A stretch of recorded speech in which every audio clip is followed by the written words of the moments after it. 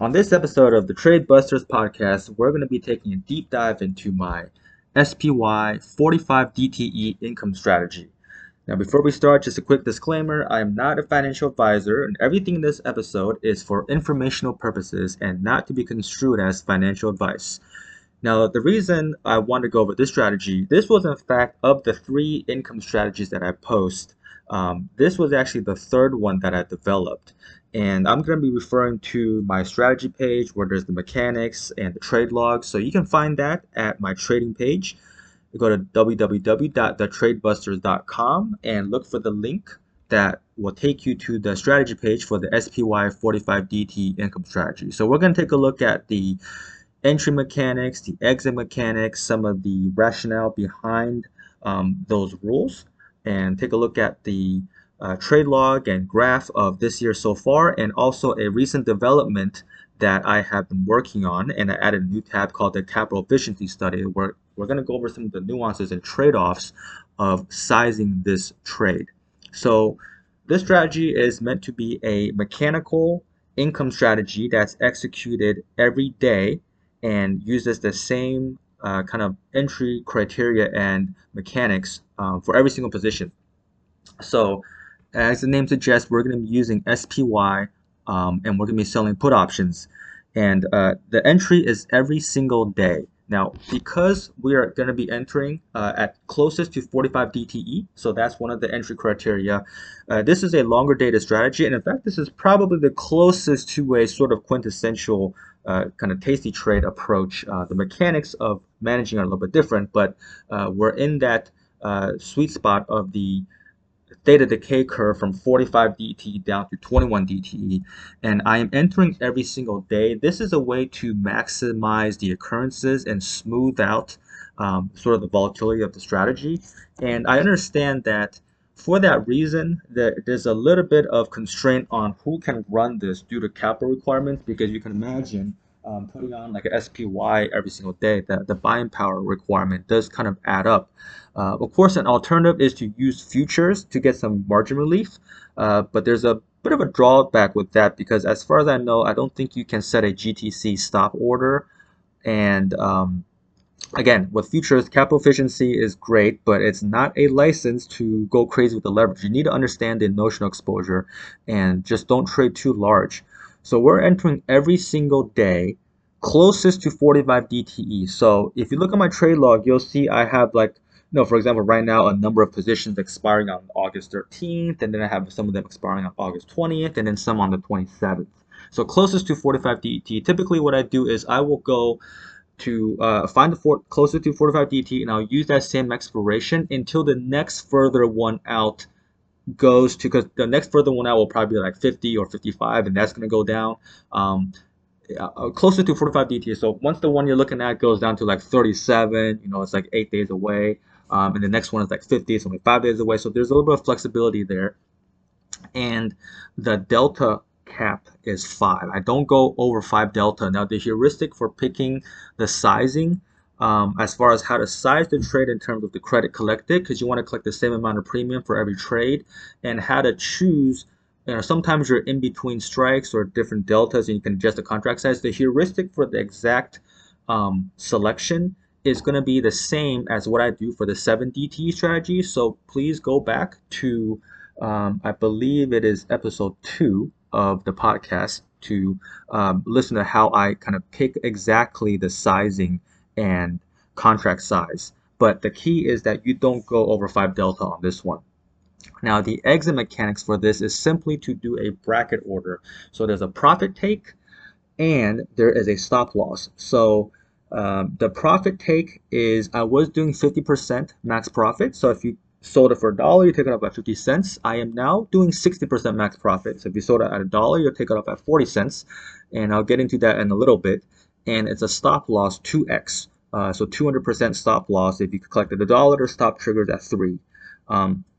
Now, if you have not gotten out at the profit target or the stop loss, the last mechanic is to exit at 21 DTE no matter what. Okay, win or lose, you get out at 21 DTE.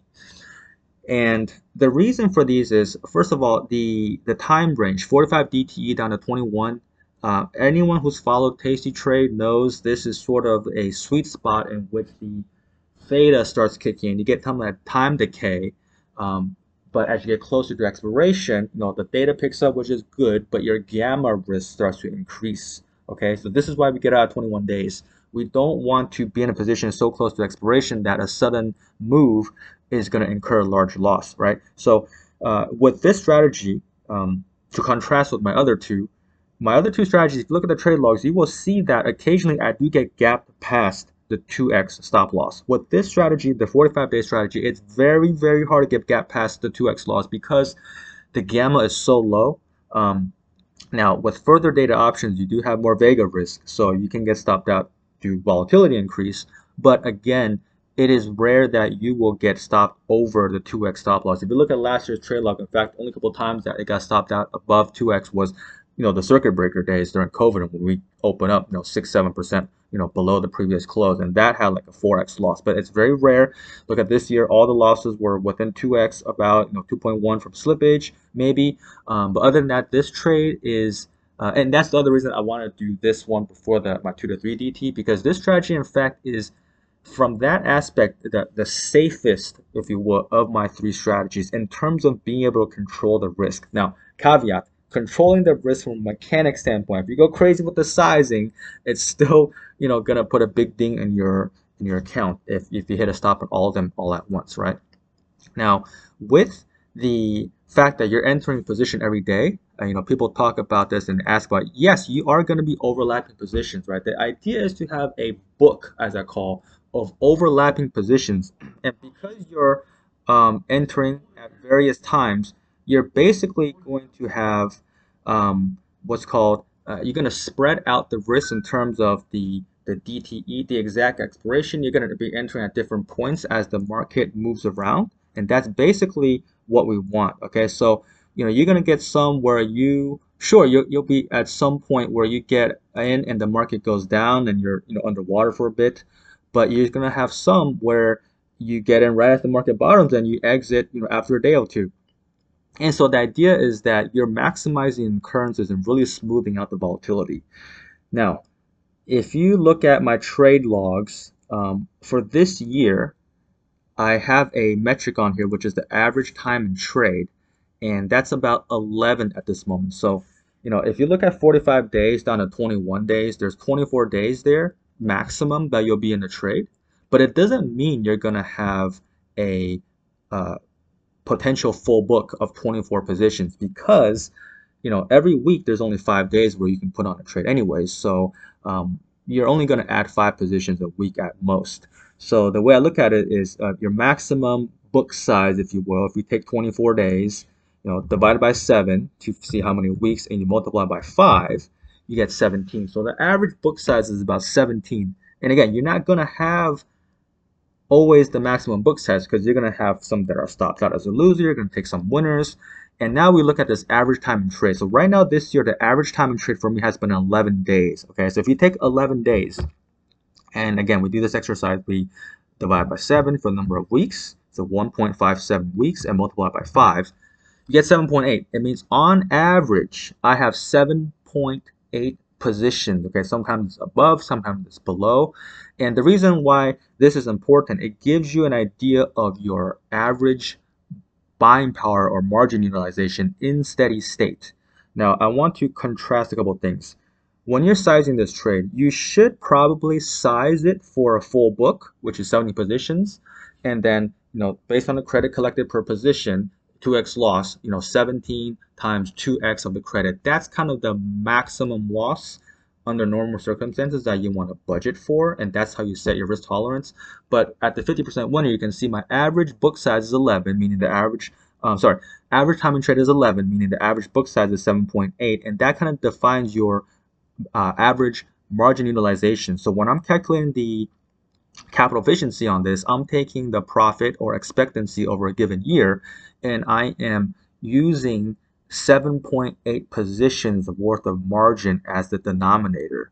Okay, and again, I'm running this on portfolio margin. So the average buying power requirement for each contract is about 8 to 9% of the notional value. So for example, if you're doing a 365 strike put, the notional value is 36,500 and I use 9%, it's going to be about, hold on a second, 36,500 notional times 9%. It's about $3,200 of margin per contract.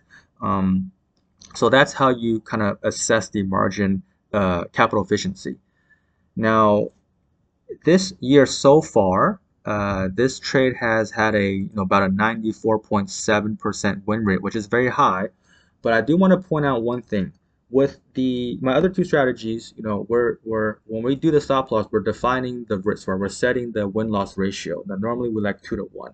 In this strategy, with a 50% target, it's actually 4 to 1, right? Because when you win half of the credit, but when you lose twice the credit. So with risk 4 to make 1, you actually need an 80% win rate just to break even. Okay, and this year we're at 94.7%, and you can see my premium capture here is 37.3, which is quite high. Usually I target about 25%, and I think I figured this strategy for about 30% in the long term. Now, so that's really it for the strategy, but I want to look at a little bit of research that I did recently. So this is kind of a new piece of research, which is the capital efficiency study that I did. And what I did was I went into eDelta Pro and I back tested this exact strategy, the way I've run it from 2016 to 2021, by July 2021. So it's 5.5 years. But I wanted to look at different levels of profit taking. So I just set it at 10%, 20%, 30%, all the way up to 90%, and then no profit target at all. So I'm going to refer to this table here, and we can see that as expected, the win rate for 10% profit target is very high, it's 95%. And as you get down to no profit target, it starts dropping and drops from 94 to 94, 95 to 94, 92, all the way down to 86%. So actually still very high win rate. Now, there are two more columns, the average win and average loss, okay? I want to point out something. I went into the trade log from eDelta Pro because eDelta Pro did a fixed single contract study, but that's going to vary and then I can't vary the delta, right? So it's a fixed 5 delta, fixed 1 contract. So the credit collected per trade is going to vary.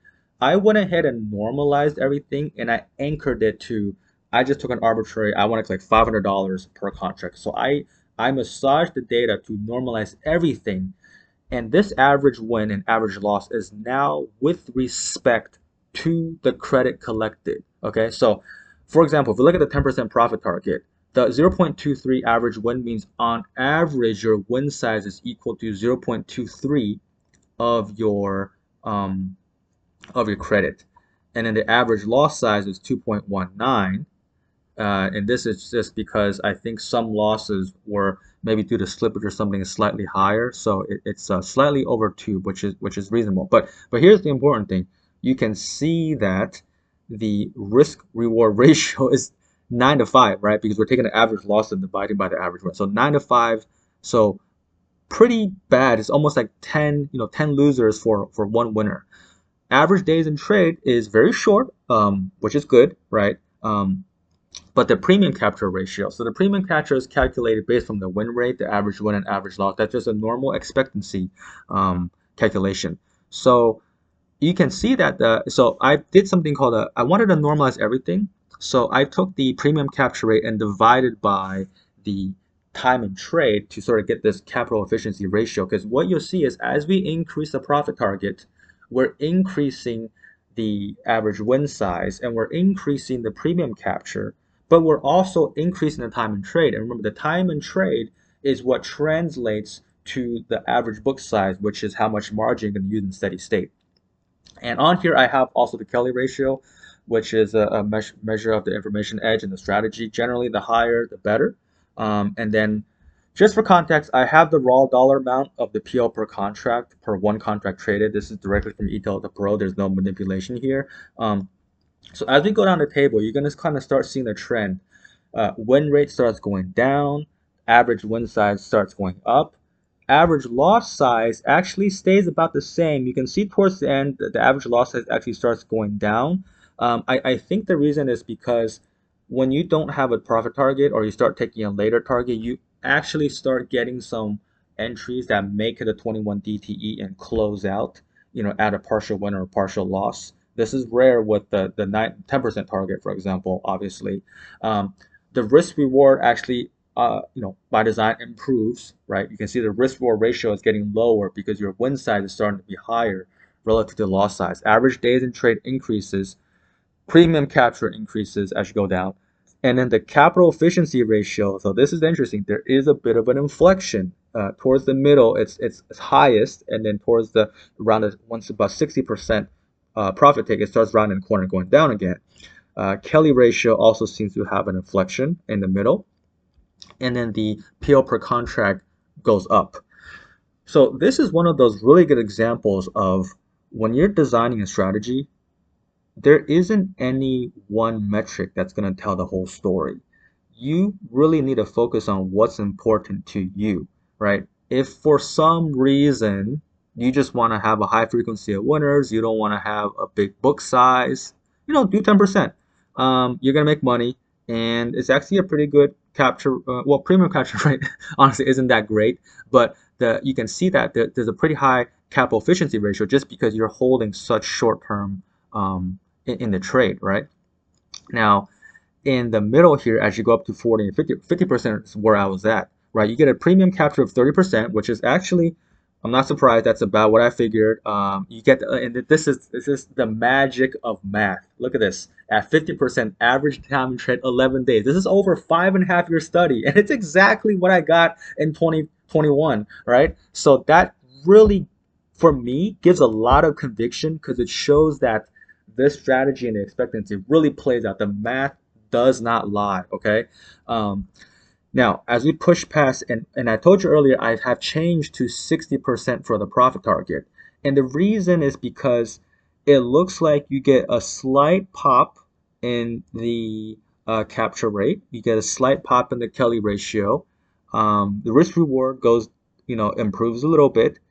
And the capital efficiency ratio does go down slightly, but it's close, right? Because you go from 11 days to 14 days, right? With 14 days in trade, we run our little heuristic again. We divide by 7 and then multiply by 5. You can get average 10 position average book size. So that's kind of how you figure in steady state how much buying power you're going to use. Now, if buying power were not really a constraint and you want to just allocate your account to, or some portion of your account to the strategy, and you want to just maximize the P&L, like honestly, you could go to 80%, right? So, and here's the thing, you can see that at 80, 90, and basically no profit target, the rate at which the P&L increases, it starts plateauing, right? The Kelly ratio basically is flat. The capture rate is basically flat. The capital efficiency actually goes down because your time in trade goes up. So this is telling you that if you really wanted to push this, okay, go to 80%. There's no need to go to 90 or hold it all the way until the 21, because at no profit target you're still closing at 21 days, but you're going to basically hold them until the 21 days to expiration. And you can see the time in trade is not quite 24, it is 22, because there are apparently some um, actually, you know what? I don't know what's that. I would expect it to be about 23, 24. Oh, okay. It's because of stops. Some of them are stopped out, which is why not every trade makes it to 24 days. Otherwise, if there were no stops, you would just have 24 days in trade. But this is telling you that if you wanted just to maximize P&L, go to 80%. There's no need to go to 90 or no profit targets simply because you're the marginal improvement is just not there, right? You might as well save your capital and be a little bit more efficient. So I think for me, I really enjoyed doing this study and I got a lot qualitatively out of this. And I think when you guys do back testing, this is the kind of thing that you should look for, right? Don't just look for the win rate. I've been supposed to look for the win rate and the dollar amount, right? Of course, you got to look at the graph, look at the drawdowns, look at characteristics, sometimes look at different years and see if some year and some years are worse, some years are better. But long term, like it's this was a really interesting one because you can see in each category it's almost like the top metric in that category is different for each one, right? Some of them, the low profit target is good. Some of them, the high profit target is good. So, anyways, that's it for the um, SPY 45 DTE income strategy. I think we can take a quick look. I went over my trade log. You can see the P&L graph also for this year. Very smooth line. It had 5 stops back in late January of 2021 and a couple stops in 20 and May, but otherwise pretty much a straight line up. It's 94% run rate, really smooth, and it does take a little bit more buying power. Some people have asked about, can I do only 3 trades a day or 2 trades a day or 4 trades a day? Yes, you can always do, reduce the number of recurrences. The idea is to be consistent, but I think for a strategy like this, really is just maximizing the number of recurrences will smooth out the volatility. And then take a look at the capital efficiency study and kind of figure out where on that curve you want to be depending on what your goals with the strategy are. So that's it. If you didn't catch this earlier, you can take a look at the strategy page. Go to my trade page at www.thetradebusters.com and click the link for the SPY 45DT income strategy to see the mechanics notes, the study I did, the trade log, the graphs. Of course, you can also follow me on Twitter at the Trade Buster. And that's it for today. Catch you next time.